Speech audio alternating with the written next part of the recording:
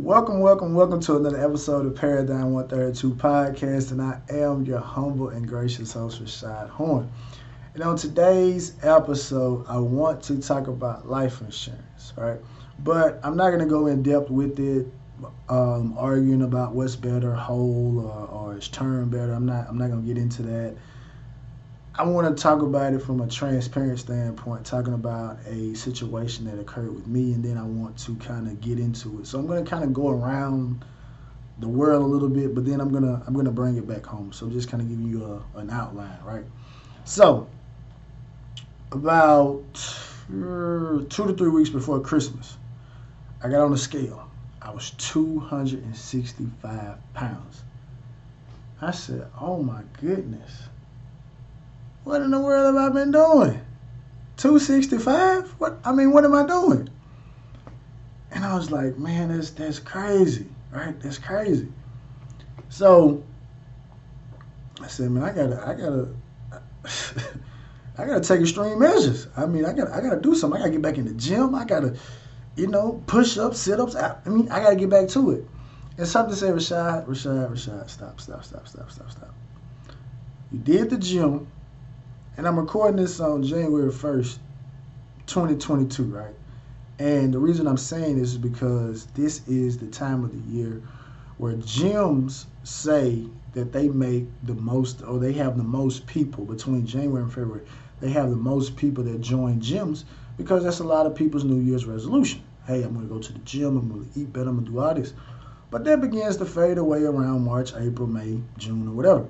So, again, going back to a statement about it's not how much knowledge that you take in, it's about how much knowledge you apply, right? So I said, well, okay, let me apply some knowledge here. Because I know that I've done the gym before, right? I did it. And similar to other people, I didn't keep it going. I stopped, right? I stopped. I would get home and I'd be like, I don't feel like going to the gym. I don't want to go to the gym, right? And obviously with the COVID and stuff going on, some people are a lot less likely to want to be around people versus other people. But I'm not that type of person. But it's like, no, I don't really want to go, right? I don't really want to go. And so I said, well, what am I going to do? I'm at 265. What am I going to do? So I thought again. I said, well, what did you do when you were younger? Like, you didn't have a gym when you were 11, 12, 13. What did you do then? I rode bikes. I would ride my bike to my friend's house. I would walk. I would do all this stuff. We would go play basketball. We would go play football. We would go do all that type of stuff right there, right? And it was like, okay, Rashad, go buy a bike. A bicycle over the duration of a year is going to be cheaper than your gym membership. And your gym membership is not just easy to get out of a gym membership. I was listening to a podcast before, and they were like, getting out of a gym membership, the contract that you sign, it's not an easy thing to do because because it's not too many businesses and things where even if you don't go, even if you don't participate in it, they're still going to get paid. So, of course, they don't want to just let you go out of it, right? So, like, nah. And plus me and my wife, we just recently got out of ours because she was like, I can work out at home. And that's the truth, right? You can work out at home. So, went to Walmart, bought a bike, right? And so that's what I've been doing. I come home from work, I ride my bike. I've mapped out a trail, a pretty good trail, not too much traffic. I can leave home. I can ride around them. I go on the route about 2 times. It's about 5 miles, and so each week I'm trying to do a little bit more. So it's 5 miles now, and that's 2 times. So next time I'm gonna try to go 3 times, right, and go 4. Maybe even try to go 5 or whatever the time allows me to go. And probably about 4 to 5 years ago, I bought a boxing stand, right, and a punching bag. So my bag ended up getting ruined because it was out in the elements. It was out in rain and stuff like that. So my dad was like, the stand is still good. The bag is bad. So I ordered me a punching bag. I told my dad to bring my stand back in here. So at night, that's what I do. I get out there on the bag for about 30 minutes, and then I finish it off with about 200 jump rope, and then I come back in the house, and then I don't eat anything else, right? So that's what I've been doing. And so when I go to work, I do my little meal plans, right? I got the little things that you can put, your food in, and there's just the one meal you eat a day. Now I gotta work on trying not to snack so much, right? But they said that if you drink a lot of water, not only does it help flush your body, but water helps those cravings that you have when you're like like when you're hungry. Just drink water. It's supposed to kind of, fill you up, right? And I've stopped drinking drinks. I'm not gonna say I stopped cold turkey. I'm not drinking as many, right? I may drink maybe one drink a week now, so that's a lot better than me buying 2 and 3 drinks and drinking 2 and 3 drinks a day and stuff like that. So, and that's when I realized it's like, it really is mind, right? Like, I'm not, because I was working, and not to get off on the tangent, but I was working for a subsidy or subsidiary of Pepsi. And that's one of the things they told us in the meeting was like, our biggest seller is Mountain Dew because it's addictive. Like, they're telling us that it's addictive. And me being that close, and it's kind of like, it's wild, right? Because you don't look at caffeine as something that's addictive, but it is. And so I didn't know how bad it was until I'm working around Mountain Dew every day. And I gotta have a Mountain Dew every day, right? So I was drinking a Mountain Dew every single day, right? And even when I got to, over the road again, and I'm like, I need to get a Mountain Dew, the big 2 liter, the big 1 liter joints. I'm like, drinking 2 of them because they on sale. And so now since I'm back to drinking water, I'm looking at the prices. And I'm like, a 1 liter of Mountain Dew is cheaper. I think a 1 liter of Mountain Dew, because they always running a sale on it. Like, I think it's in most places, it's like $1.79. But a 1 liter of water that is 9.5 pH, it's like $2.49, $2.50, almost $2.60. So it's like, you're going to pay more, at least you feel that you're going to pay more, to try to change your lifestyle versus continue to do what it is that you want to do, as far as like drinking drinks, eating snacks and all that stuff like that. Because in the long run, the cost associated with continuing to eat that way is going to be way more than you making a sacrifice saying, hey, you know what, I'm just going to drink water.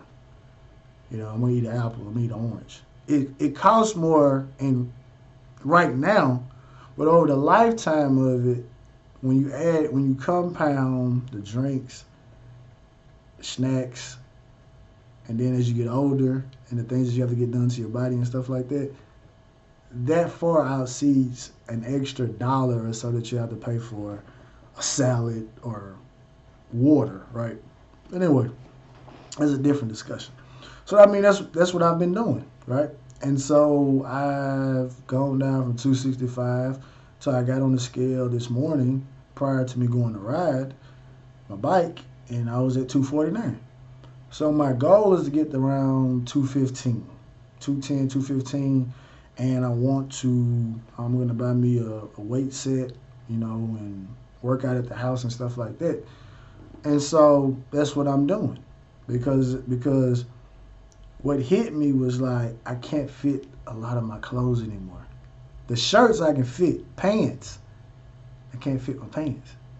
So so that's the motivating factor, because it's just like, I could have just been like, oh, well, forget it, I'll just buy some bigger pants. But I'm not a big clothes person, right?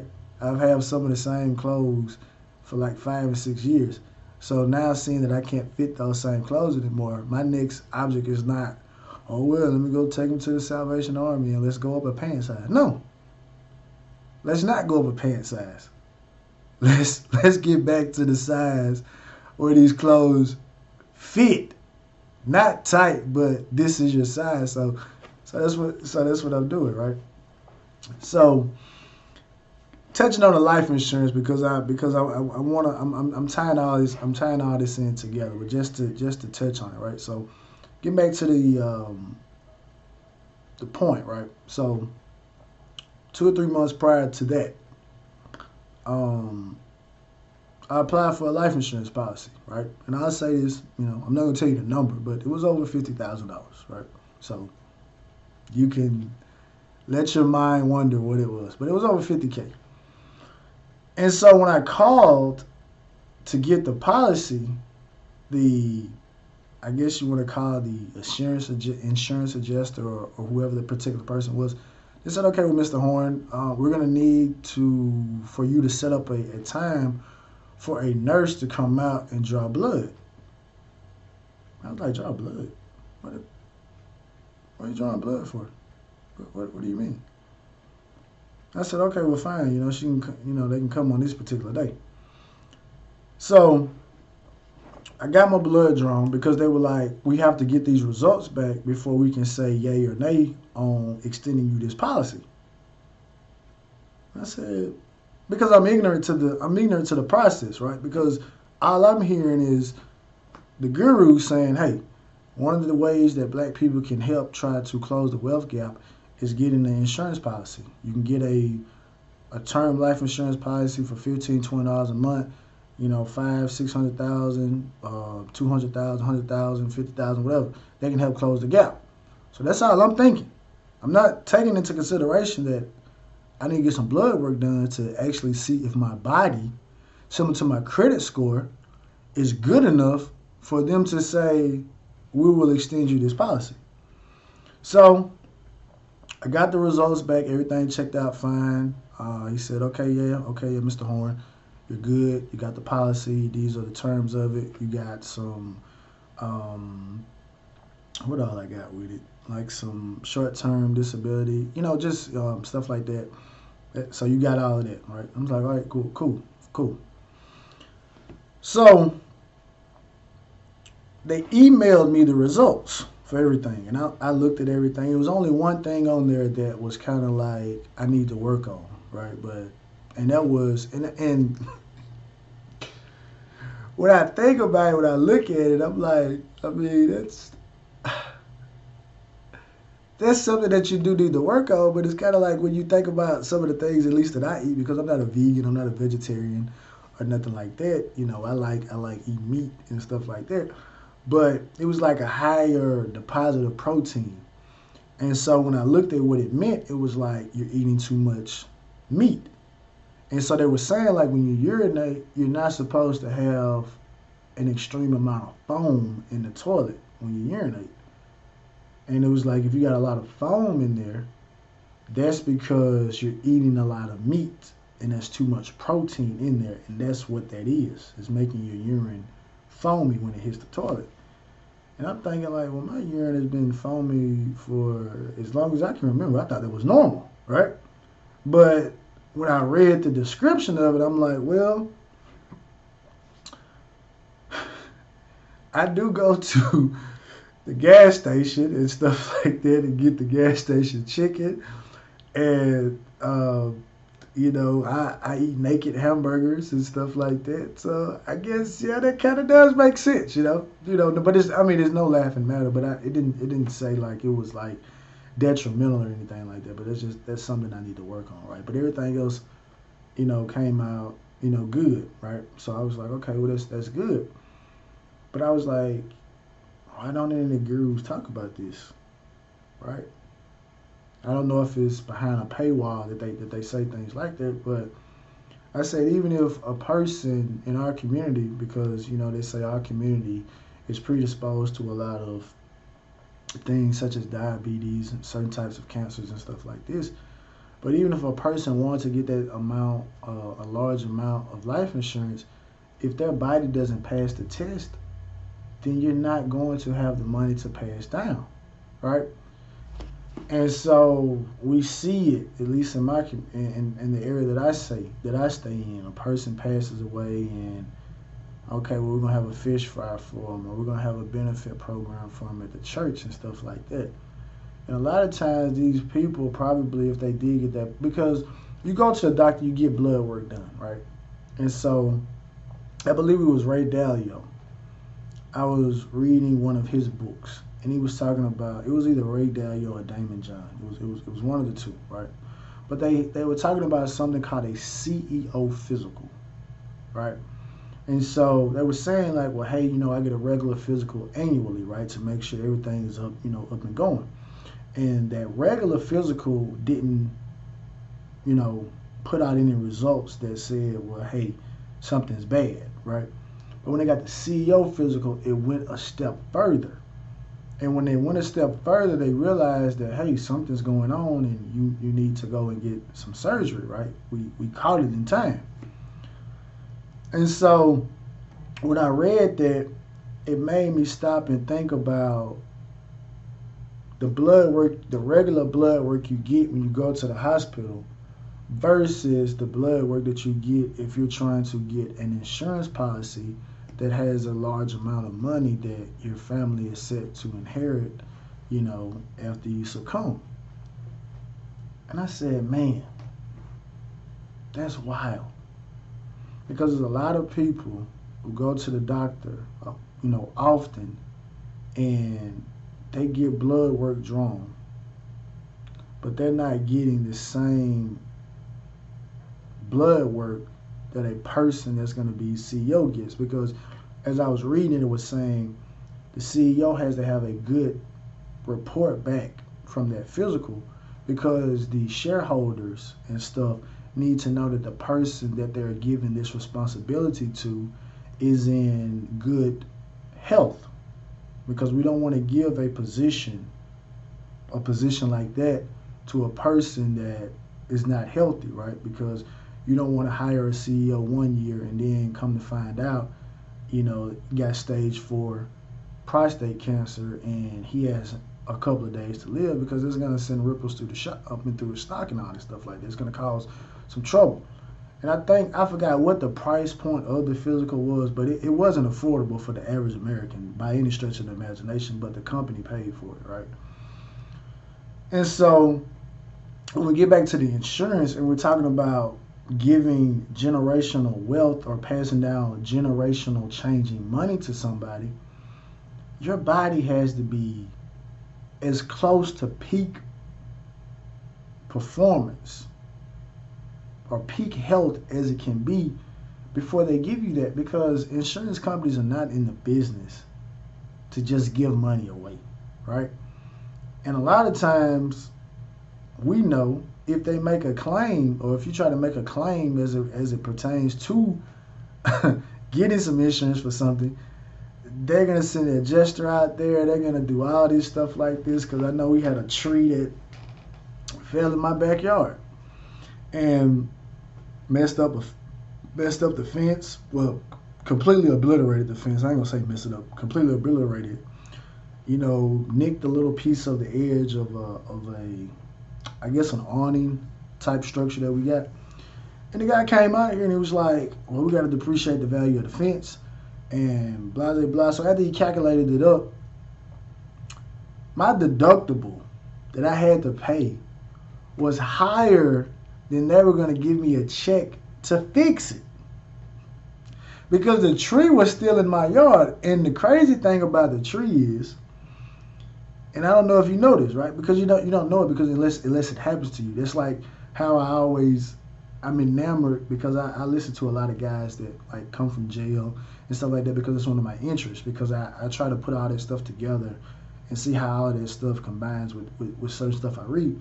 But one of the things that you notice, if you ever watch a guy's interview that's been in jail or something like that, them jokers know the law. Them jokers start knowing the law. They start saying, hey, this, and this, because it happens firsthand. And so now they have a piece of knowledge that they wouldn't have had that experience not happened to them. So When I realized that I'm going to pay you this amount for a deductible, and then y'all are going to send me back half of it in a check to fix it, even though I know that I would still have to turn around and pay more for it to be fixed. I said, I'm not doing that. Why? Why would I do that? But that's when I realized, if I have a tree, say for instance, and this is crazy, if I have a tree that falls in my neighbor yard, I'm not liable to get that tree removed. I'm not liable. My neighbor becomes liable to get it moved. So when the person's tree that lived in the house behind us, when it fell in our yard, they weren't liable for the tree. I was liable for it. And I said, how? Because I was telling my wife, because I wasn't at home, I said, hey, you need to go over there and talk to him and say, hey, your insurance got to fix this. And then I'm glad that she was hesitant, because I looked it up and it was like, you would have made a fool out of yourself if you went over there and told them that they were responsible for getting that tree up. It's on my property now. I'm responsible for the removal. I said, that's crazy. But again, if you don't know, you don't know, right? So, and I guess the sun is coming in, so it's messing up the visual a little bit. So just bear with me.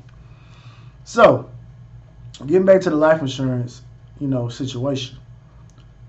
They're going to run blood work. They're going to make sure that your body is in good enough condition to where they feel like that, hey, we did our due diligence. Now, if something spur of the moment happens, we just bite that bullet, right?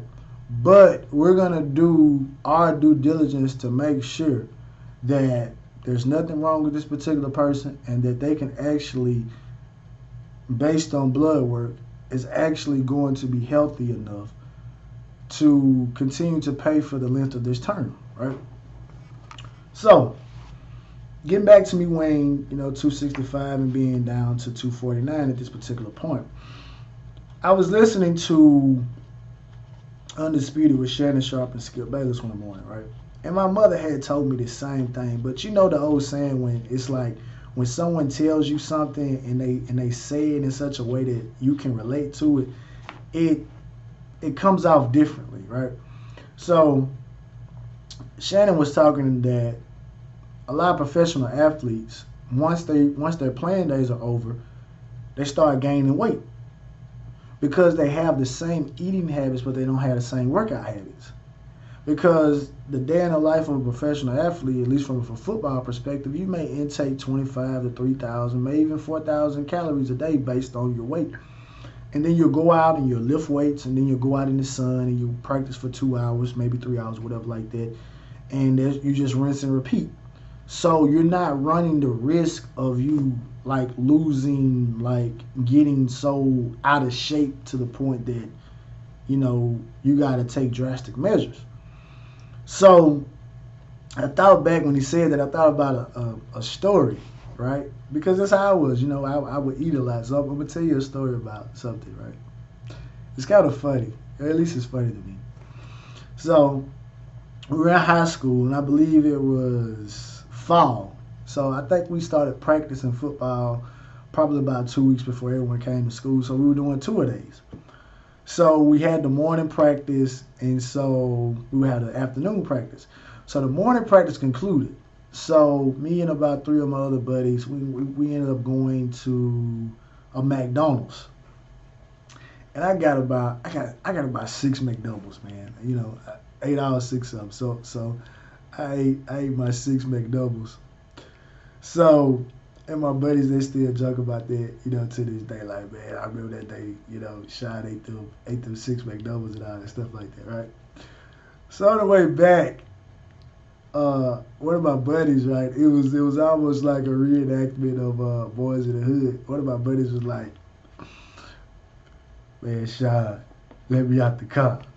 I said, what you mean let you out the car? I'm not going back to practice, man. I don't need this. And which he didn't, because it's like, he was smart. So he was like, I'm going to school based on my grades, So I ain't got to be out here 2 times a day practicing football. And to be honest with you, I don't love football like this, so I'm not gonna continue subjecting myself to being out here. It is hot and 2 times a day hitting up against me. Let me out. When we get to the road, you ain't even got to pull down the road. Let me out at the end of the road. I said, cool. And his little brother was in the car with him. With us. And he was like, well, I see you when we get back. He's like, all right, we'll see you when you get back. So we went on back to practice, man. But I ate them 6 McDoubles, right? Because I know, like, hey, I'm eating, but at the same time, I'm knowing that we about to go back out here in the sun for 2 hours. So I need all of that plus some water. I need all of that to maintain, this. So we went on and practice and everything like that. And so I wasn't the best football player, right? I ended up getting cut in college, right? I ended up getting cut. And so, but again, I never stopped those eating habits, right? And so, but I was still able to maintain because I was still at an age where I would still go find a football game to go play, flag football or something. I could still go find, we were still out there shooting basketball and stuff like that, So I was able to kind of maintain. But as I became an adult and got responsibilities and stuff like that, and the people my age as well that I would go out and we would, play sports, we all got grown. So it didn't take long for the weight to get there. And so it hit a level of, okay, Rashad, how far are you trying to go with this? Right? So, and that was me getting on the scale at 265. And then about to go on a date with my wife. And because I don't have a lot of clothes, right? I don't have a lot of clothes. I don't need a lot of clothes. I'm not at home as often. I got a lot of leisure clothes, but I don't have like an abundance of, as they say, go out of the house clothes, right? I tried on about 5 pair of pants, man. I couldn't get in the button. And I said, man, I cannot fit my pants anymore. I can't. And I said, oh, man.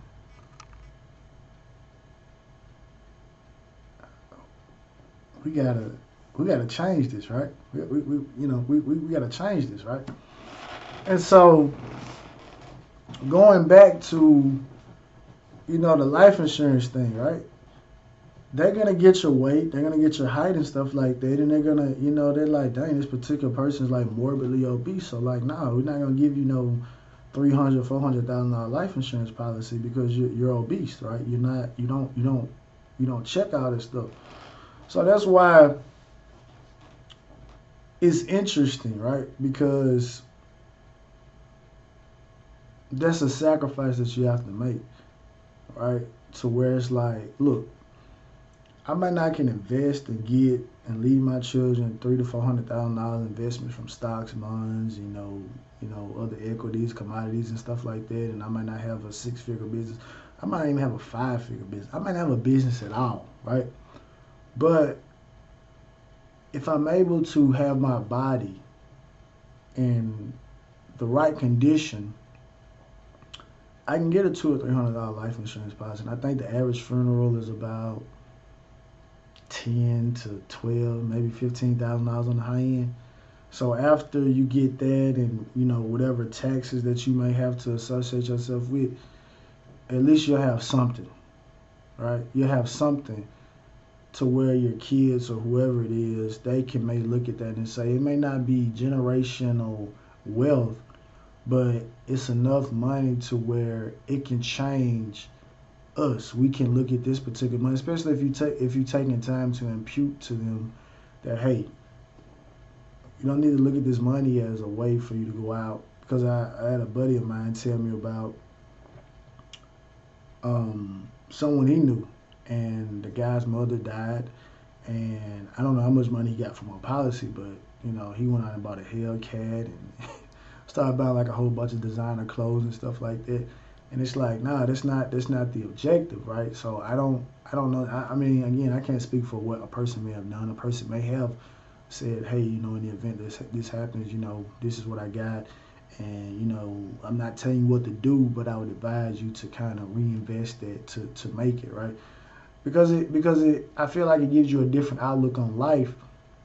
Again, if you've been doing this to where it's like, you know what, I don't have to, I can, I may not like my job, but hey, look, I gotta, I just inherited, $200,000-$300,000 and maybe a house, from my parents or something like that.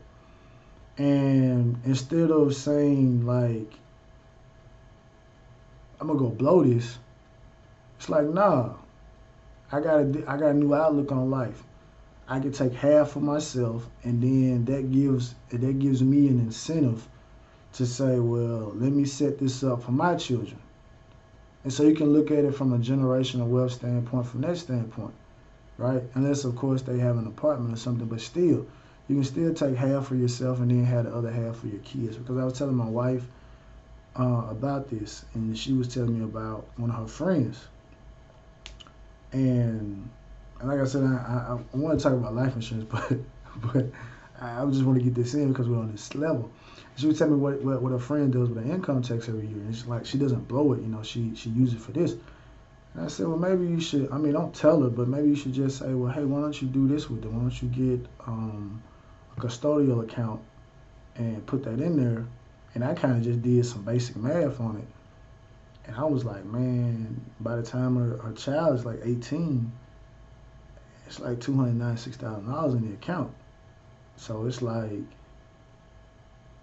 you can pay for him to go to college. Like, I mean, whoop the woo, or if he wants to do whatever, like $296. I mean, that's just from you doing $20 a month plus whatever your income tax is that you'll get back every year for it, right? So, but it's kind of how you can look at it, right? So the point that I'm driving home with this particular episode and this particular subject is,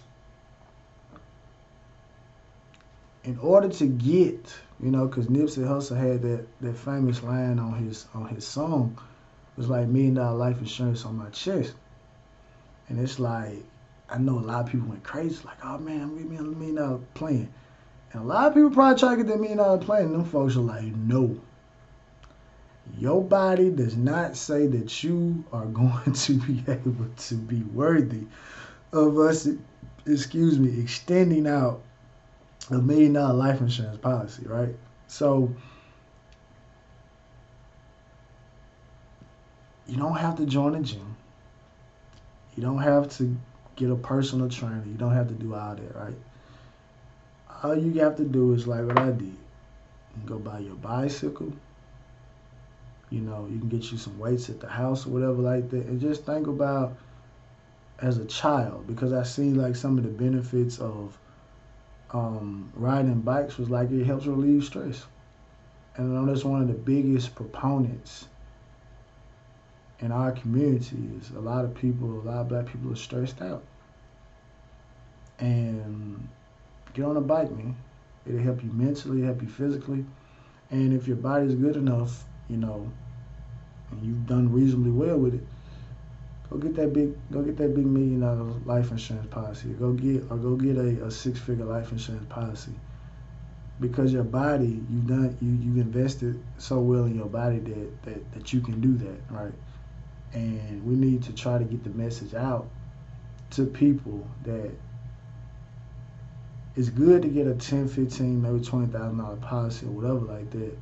But the aspect of it is that we're in a race, and this is a way that if you do the due diligence and teaching proper money management, or not even just money management, right? We'll just say asset management, then you can help your children immensely, right?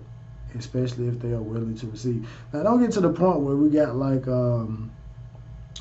what that was, the brother from Sweetie Pies and organized to have somebody killed for life insurance. I mean, we don't need to do all that now. We don't need to have it where it's like, man, we need to hit a lick, man. We need to knock moms off, right? Like, no, we don't need to do that. But